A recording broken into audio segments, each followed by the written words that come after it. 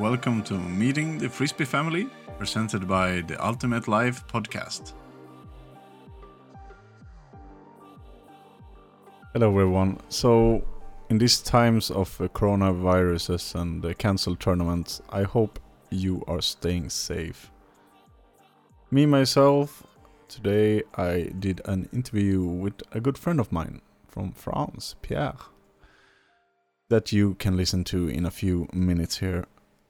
I would like to take the moment to thanks for all the good feedback we're receiving for our latest episode of the Ultimate Life podcast, and hope that many of you email us your stories about how you met someone through Frisbee.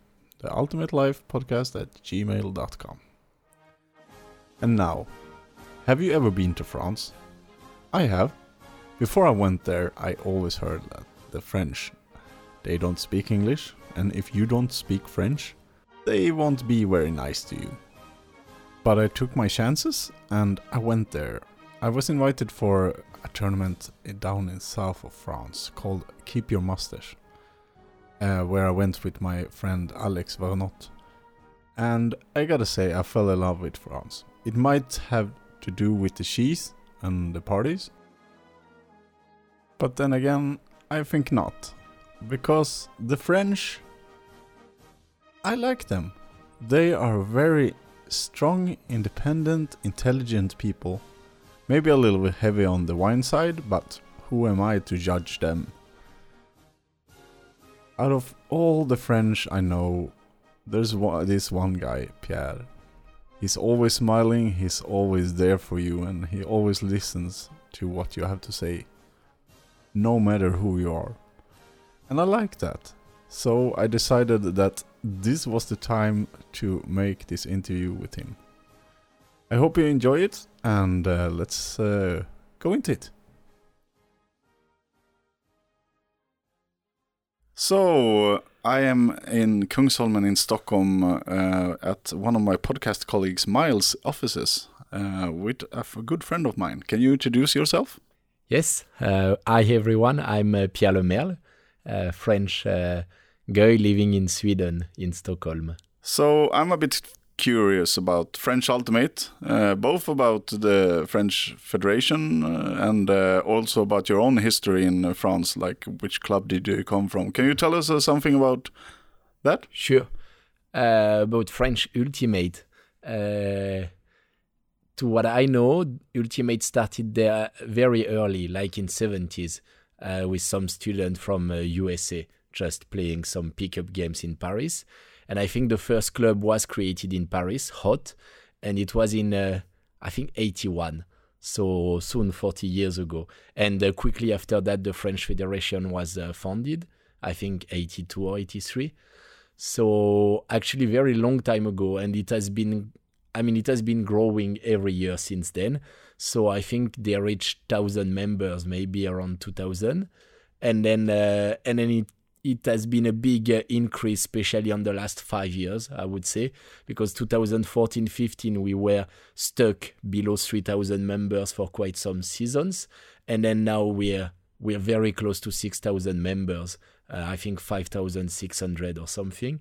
So it's been a big increase. We got in 2012, we received the official approbation from the French government as a sport federation, and that was a big blocker before that gets removed. So it helped us to start playing frisbee in the schools a lot and to get lots of juniors and then lots of juniors results.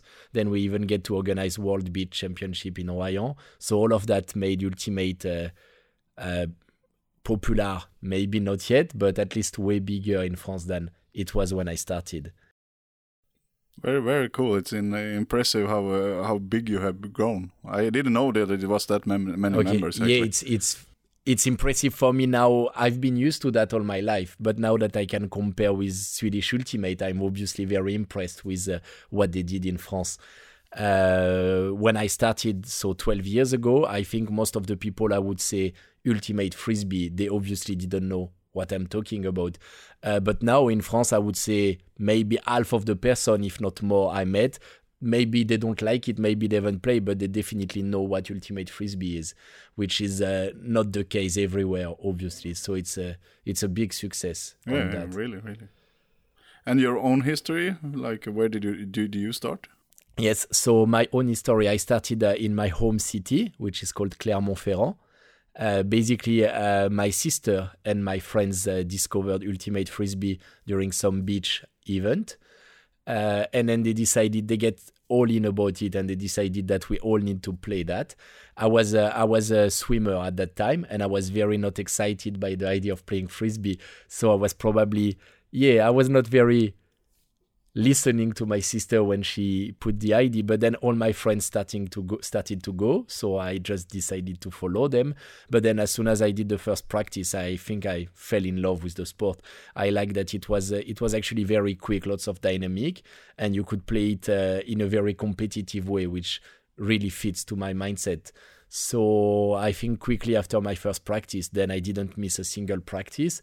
Then we get to do some tournaments, and then we even saw the fun atmosphere, the, I guess, best side. That's really what seduced us at the beginning, that we could party a lot and we could meet so many people. Quickly after that, we get opportunity to travel a lot, which was also something that I really liked. So I think 2 years later, 2010, that's when I got picked for the French under-23 national team. And I think that's when I really decided to, make a career, I guess we can say, in Ultimate Frisbee, and really train on a professional way. So trying every day to do some gym, do tracks a lot, and throw a lot. So 2 years after I switched club and I joined Is No Good in Paris. So most of the weekends I was traveling from my home city to Paris to train with the team. And I spent 5 years there, where we get to win nationals in 2014 and played in Lecco for the World Club Championship. So that was the biggest success of our project, because that's what we were aiming for. What did you end up, which place in? 32. 32. We finished 32 out of 48, which I know at that time most of my teammates were a bit unhappy with that.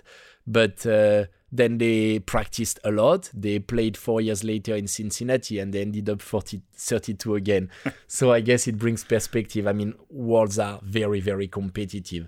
So obviously, that was not our best competition, and we failed in a pre-quarter against Imo, East Midlands Open, which was a team we beat on Universe. Most of the time we met them on the season, and this time they beat us, I think, by 2.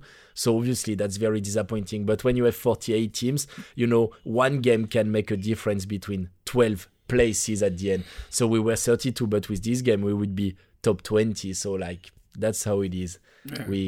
So I also know that you also played out. Of course, you play outside now, France, because you're living in Sweden. But I also know that you've been in Canada, right? Yes, exactly. And played. And I want to know more about that, and also hear about your experience with playing in Sweden. And you also played with Russian teams, right? Yes. Yeah. True. So the difference between all those kind of teams. But start off with Canada. Sure. Why did you decide to go there, and what did you play? And I guess that's the next episode of my story. Then after I joined Is No Good for 5 years, I wanted to take the next step on my career, and I knew that. In order to take this next step, I wanted to try to play for the IUDL, because that's the biggest stage we can play on. I was 27 years old maybe at that time, and that's when you're supposed to be at the top of your career. So that was close to be the good time. Obviously, French national team has always been the most important for me through my career. So it was no question to miss a single event or season with the national team. So I had to wait for Worlds 2016 to be over, which I did. And right after World 2016, that was the good time for me to start this new project. So it was very stressful, because I had to give up so many things, all my friends, finally my home city, my teams, the national team as well, my job. So I was very stressed, and but all my friends were very supportive, and they were always the ones that were pushing me, always telling me, like, when they would watch the highlight or the tryout video, and they were like, "But Pierre, I mean, that's a shame you're not doing that, because you're doing the same thing here, so you should just go and play." So they pushed me to do that. I moved to Montreal, and I spent 6 months in Montreal practicing and training with the Royal team. And at the time I did also several tries out, because I wanted to have to give the most chances. And as I like to travel, that was also a really good opportunity to travel to different teams, to see different things. So I went to Toronto for the tryout. I also went to Pittsburgh, and I went to Ottawa. And then I made it to Pittsburgh, Ottawa, and Montreal. And then after then more tryout, and then lastly I had to make a decision, and I decided to leave and play with Ottawa. That's a long story. But that was very interesting for me to move in a new city. I knew I'm going to spend there a single season. So now that I've been living 6 months in Montreal, I was very excited to live 6 months in a new city and to play with a new team. And on top of that, it was an English-speaking city. So that was also the first move to an English-speaking place, which I knew could help me later on my life and on my career. Yeah, because Montreal was French-speaking? Exact. Okay, exact. Yeah. Let's say Canadian French-speaking. Yeah. I had to adjust a lot. But yeah, I like the way I build that really step by step. So then I moved to Ottawa, 100% English life, learning a lot, and playing with Outlaws for the 2017 season. It went really well. I learned a lot. I traveled through all the East Coast in United States. I played 11 games out of 14, so more than I would expect. I got MVP of an IUDL game in May. So that is and will always be, I guess, the highlight of my career at this time. So I really enjoyed it. And then at the end of that, I decided to play the club season, which was a bit of a bonus at the time. So we played with Phoenix, Ottawa, and we made it, we got bronze medal at Canadian Nationals, which was the cherry on the cake, I guess, of a big season. And after a year in Canada, I moved back to Europe. And that's when I moved back to Sweden instead of moving back to France. Exactly. Yeah, I want to talk about that later, because one of the reasons you moved here was because you met someone. Yes, exact. This is ultimate frisbee that changed my whole life, definitely. So I met Nadia through frisbee shortly before moving to Canada. So, when I said that I had to sacrifice a lot, that really was the case. And plan was not to start a relationship at all at that time, but somehow that happened. And I think we learned a lot through this year being a long distance relationship, staying in touch. She visited me a lot in Montreal, in Ottawa, so I was very lucky with that. I got opportunity to come to Sweden a couple of times. And then we decided that instead of moving back to France and then planning a trip to Sweden, it would be actually easier to get the opportunity now that I moved away to just go all in and get back to Stockholm.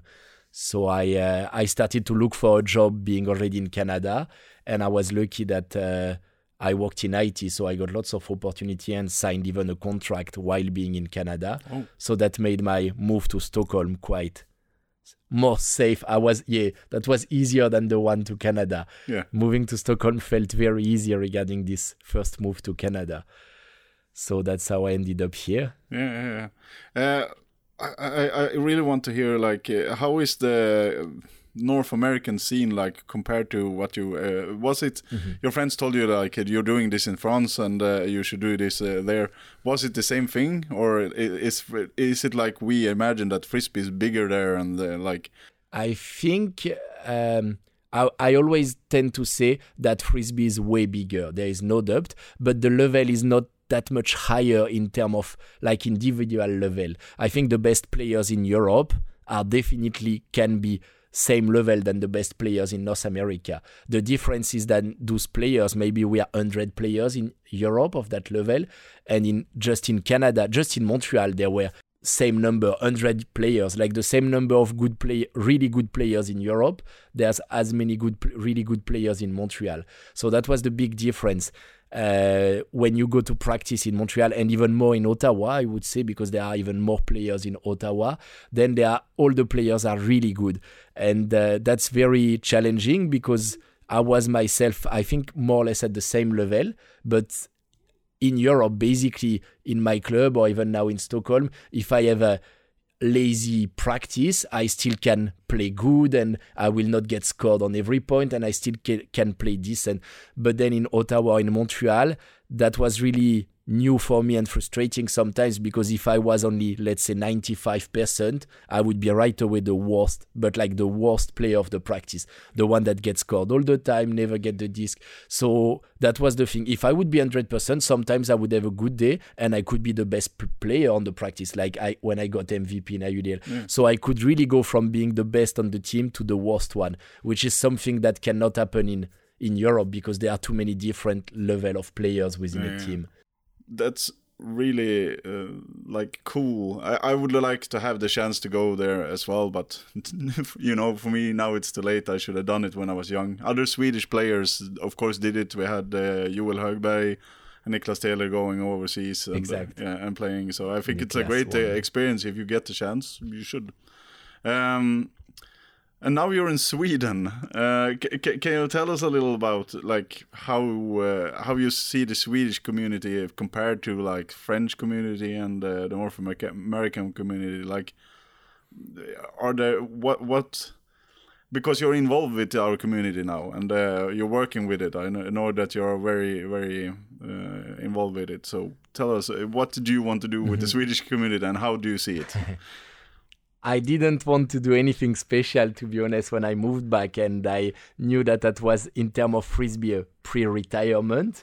But I love frisbee, and I wish to be involved all my life within the sport. So, of course, I want to be involved here, and I like to transmit. I like to keep on developing if I can. So of course, now here I am in Sweden, and I'm again part of Ultimate Frisbee. It's hard to say. It's totally different. Obviously, what makes it more challenging here than in France and probably even in Canada is that it's really cold on the winter. So the seasons are very short, maybe 6 months, because I would not consider the indoor season as a proper Ultimate Frisbee season, far from that.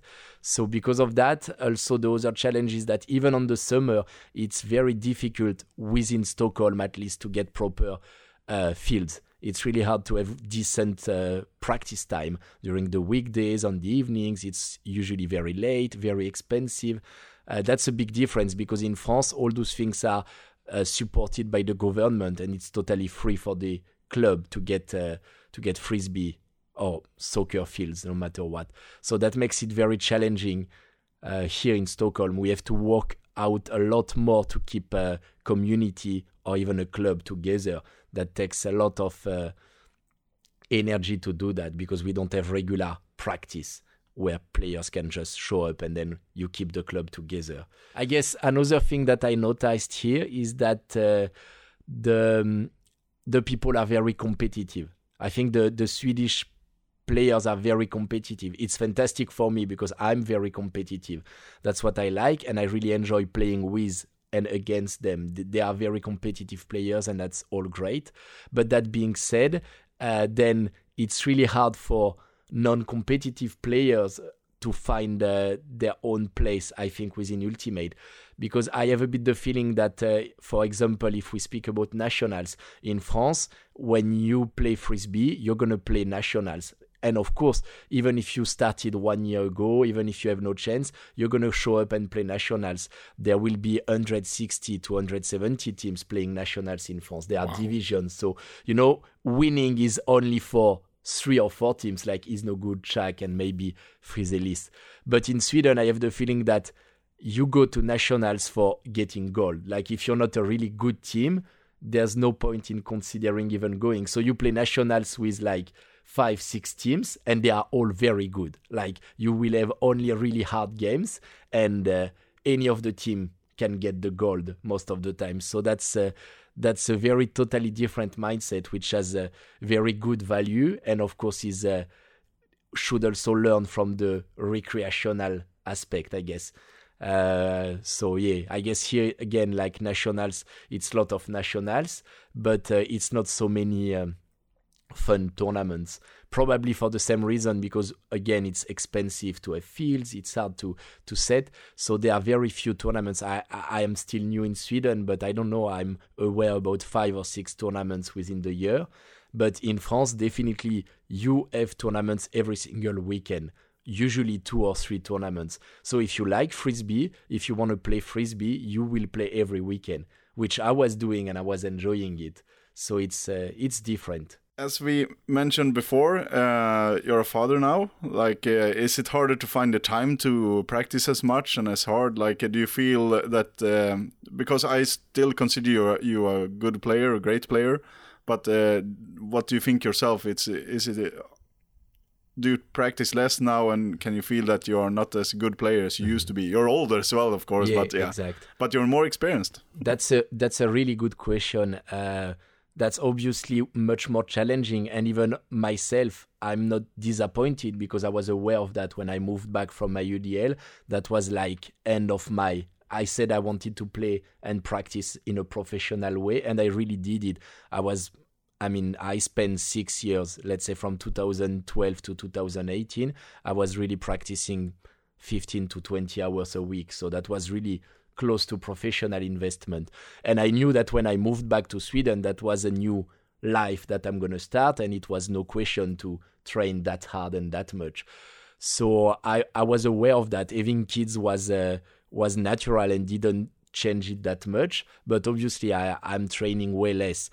I made it and I decided to play for the Swedish national team. So I really feel the need, and I don't know, it's really something I hate with myself. I have a hard time to do something in not a very competitive manner. So especially on a team sport, I really want, I have this feeling I want to be the best. That's probably helped me on my life, but that's also a big responsibility because of that. Then lately I've been again practicing a lot, of course not as much as before, but I managed to train, let's say 8 to 9 hours. So the difference now that I have kids is that if I get to practice only 8 to 9 hours a week, I cannot get a single lazy moment. So sometimes I know that I stuck on practice, I can get a bit frustrated because we're going to talk about drills or we're going to have like water breaks. And in my situation of being a full-time employee, having 3 kids, having a water break is not something I can allow. So I really need to make the best of the time. When I go to the gym, I put on my sneakers, I run on the mat non-stop, and as soon as I'm done with the mat, I go and lift weights, and there's really no time off on my practices. So by doing so, I managed to be in shape. Actually, last season I was really happy. I think my first season 2018 took some adjustment, and I had a really rough season. That was the birth of my first daughter. Yeah. But then last year, surprisingly, I had a really good season. I was very happy with Portimao. I played really good beach championship, and I played also very good in Jor. So that pushed me to play for the national team. That's how I realized, actually, as you say, now I have experience. Now I'm playing more as a handler. My technique after playing in the UDL on those big fields get very good, actually. So I can rely on different skills. And I feel like I can bring value to the team, which is the main point. If I cannot bring value to the team, I'm not going to do that. But as I realized last year that I can really help team, then of course I'm happy to do that.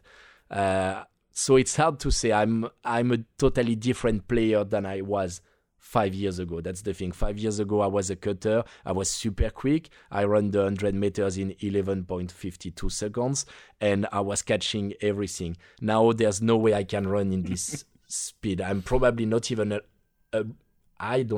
probably not even able to do it below 12 seconds anymore. So that's really different, but I have a better experience. I think I'm a bit more calmer than I was before. I was more D-line player. Now I can play some good offensive points. So I'm a different player. I don't know. My best season, if you ask me, was 2015. I think that's really when I played my very best season. I was really good in Dubai and I had really good Copenhagen. So that was the top. So now I'm holding on as long as I can. But still feels good to be on the field and to do some good plays. Yeah. I'm listening to this. I'm a little bit curious about because last year you played in the French national team, and this year you are playing with the Swedish national team. So what made you do the decision to try out for the Swedish national team this year? Was it a generation shift in the French ultimate team, and that made you like look for other options, or why? I think what you mentioned earlier is the key answer. I have 2 daughters now, and they are the main reason. Playing for the French national team, because again, I don't like to play for a team if I cannot be 100% with that team. Last year I played with the French national team, which means during 2 months on the winter, every 2 weeks, I was flying to France and then taking the train to a city in the middle of nowhere in France.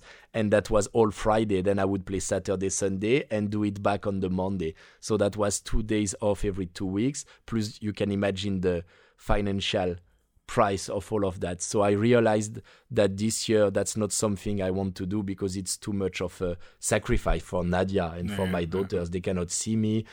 We cannot go in vacation because this money went to playing with the French national team. So I simply decided that I could not do it anymore. That was the only decision. Then playing for the Swedish national team was a separate decisions. Then I would say Nadia pushed me to do that. I really felt French, and I wasn't sure that's something I should do.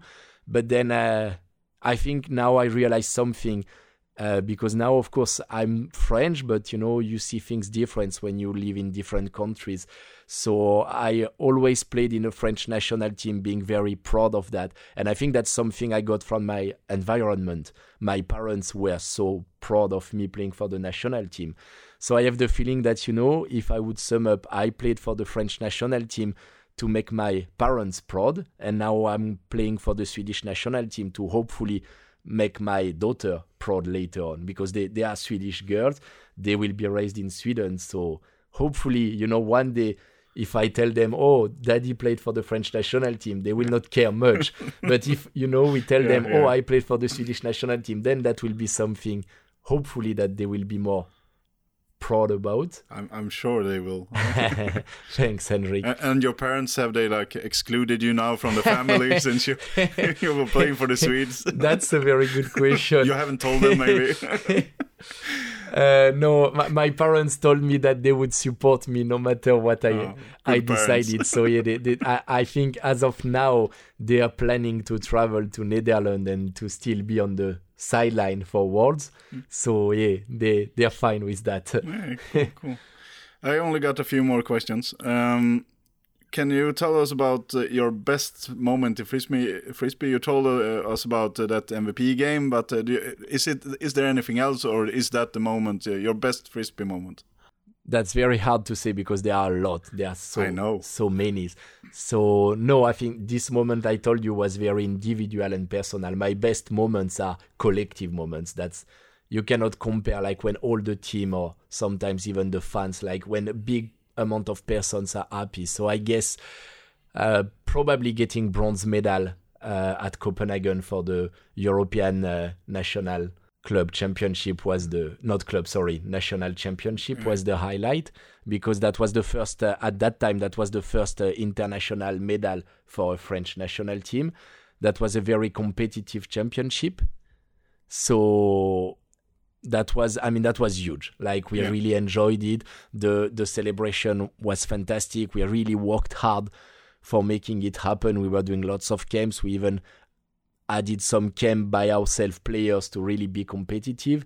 And so getting this bronze medal was probably, I think, the biggest thing we achieved, and what I guess we enjoyed the most. But yeah, I could obviously mention the French national title with Is No Good in 2014.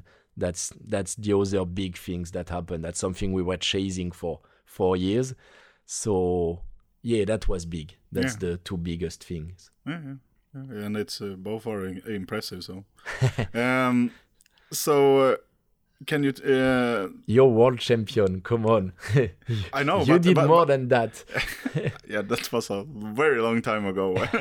But and that's also not my favorite moment ever. Okay. It was actually a national level, but yeah, of course it's up there. But but I know where I really felt like this is the best moment ever. Okay. Yeah. I won't tell you now. I can tell you later. Sure. Anyway, so the best tournament. I would like to hear, do you have any tournaments in France that you would like to recommend to people to go to? And in general, tournaments in general. Anything. Okay. In France, I mean, that's hard because actually the tournament stopped last year. But there was a very small tournament in the south of France that my team and we were going every year, and we loved it there. That was the Jungle Tour. And that was really let's say it low-level tournament, but very, very recreational, with big parties, even being indoor, with maybe 20-25 teams. So every season in January, we would go and play that tournament, and we had lots of fun there. Sadly, the guy that was in charge retired last year, and then the tournament stopped. So now there are a couple of really good tournaments. Yes, but no. In Nantes is a very ancient and really good tournament, competitive as well. Fogassa, another beach tournament, is often really good. I think that's the two I would mention. I don't think we have a very competitive outdoor tournament. It doesn't have to be competitive. I was at Keep Your Masters in Strasbourg. Okay, I never did it actually. Yeah, so I really liked it. It was a really good tournament. So I can recommend that in France. That's the only French tournament I've been to. So. That's a good one. You know better. Open the Tour and then was an outdoor very good tournament because it was two divisions and very great atmosphere. We would party really hard. I remember some crazy parties there. So there are a lot of tournaments in France. As I told you, you can just decide on the weekend and then you'll find somewhere to play. Yeah, I think Dallas should go there sometime. Yeah, you would definitely have fun. And I think that's what I like in France. That's really if you go to a tournament, no matter which one, you're going to have beginners players and you're going to have some very competitive players. Most of those players, they still attend players from track, from Is No Good, they still attend tournaments and they're just partying and they don't mind having fun and sharing with the community. So that's something I really like, and I think that really helps Ultimate to be such a special community. It's probably the only sport where national team players still get to play some games against or with some beginners. So I think that's something I loved, and you can really see that in the tournaments in France. And in general, is there any tournament that you would like to recommend people to go to, in the world? It's hard. That's not going to sound very original, but Windmill is fantastic because I think Windmill is unbeatable because they do everything that I value for a tournament. It's cheap. It's very, very competitive. They have huge parties and entertainment is fantastic. And they do it in a fantastic location in Amsterdam. So I think, when I check a tournament, okay, where is the place? How competitive is it? How fun is it? How cheap it is? It's they do everything. So, it's not original, but you cannot beat that, I guess. No. It's a good answer. I will agree with you all the way. Mm-hmm. And lastly, what would you like to say to all your fans or friends maybe out there? You can do both English and maybe say something in French to all your homeboys and homegirls. Sure. Why not in Swedish? And Swedish. No, I better not. And Russian maybe. No. So keep on playing Ultimate. I guess that's what I can say. Now most of my friends are my age, they are entering masters and they are starting to have families or to think about being retired. So I guess what I would like to say is now it's time to see Ultimate on a different way, being involved in the coaching, being involved into transmitting to others, and Ultimate doesn't need to be only competitive. I think now is a good time for all of us to start being involved in Ultimate and just play it for fun. So keep on playing with me and let's travel together to some new tournaments. Yeah, that's nice. And en français? En français, Bon les gars, faut pas se mettre à la retraite maintenant. J'ai plein de projets pour vous. On va aller à Boracay, on va aller au layout, on va aller à tous les tournois beach du monde. Ça va être dingue. Suivez-moi et économisez de la thune. I have no idea what you said, but it sounds so... I love your language. It was a bit of a slang, so you don't need to understand that. Thank you for doing this interview. I know you have a busy schedule, so thank you very much, man. Thanks, Henrik. That was very nice to talk to you. Same.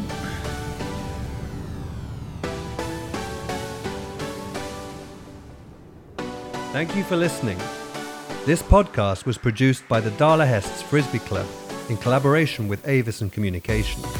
If you want to contact us, please do so by either sending an email to theultimatelifepodcast@gmail.com or interacting with us on Instagram, Facebook or Twitter. Just search for The Ultimate Life Podcast.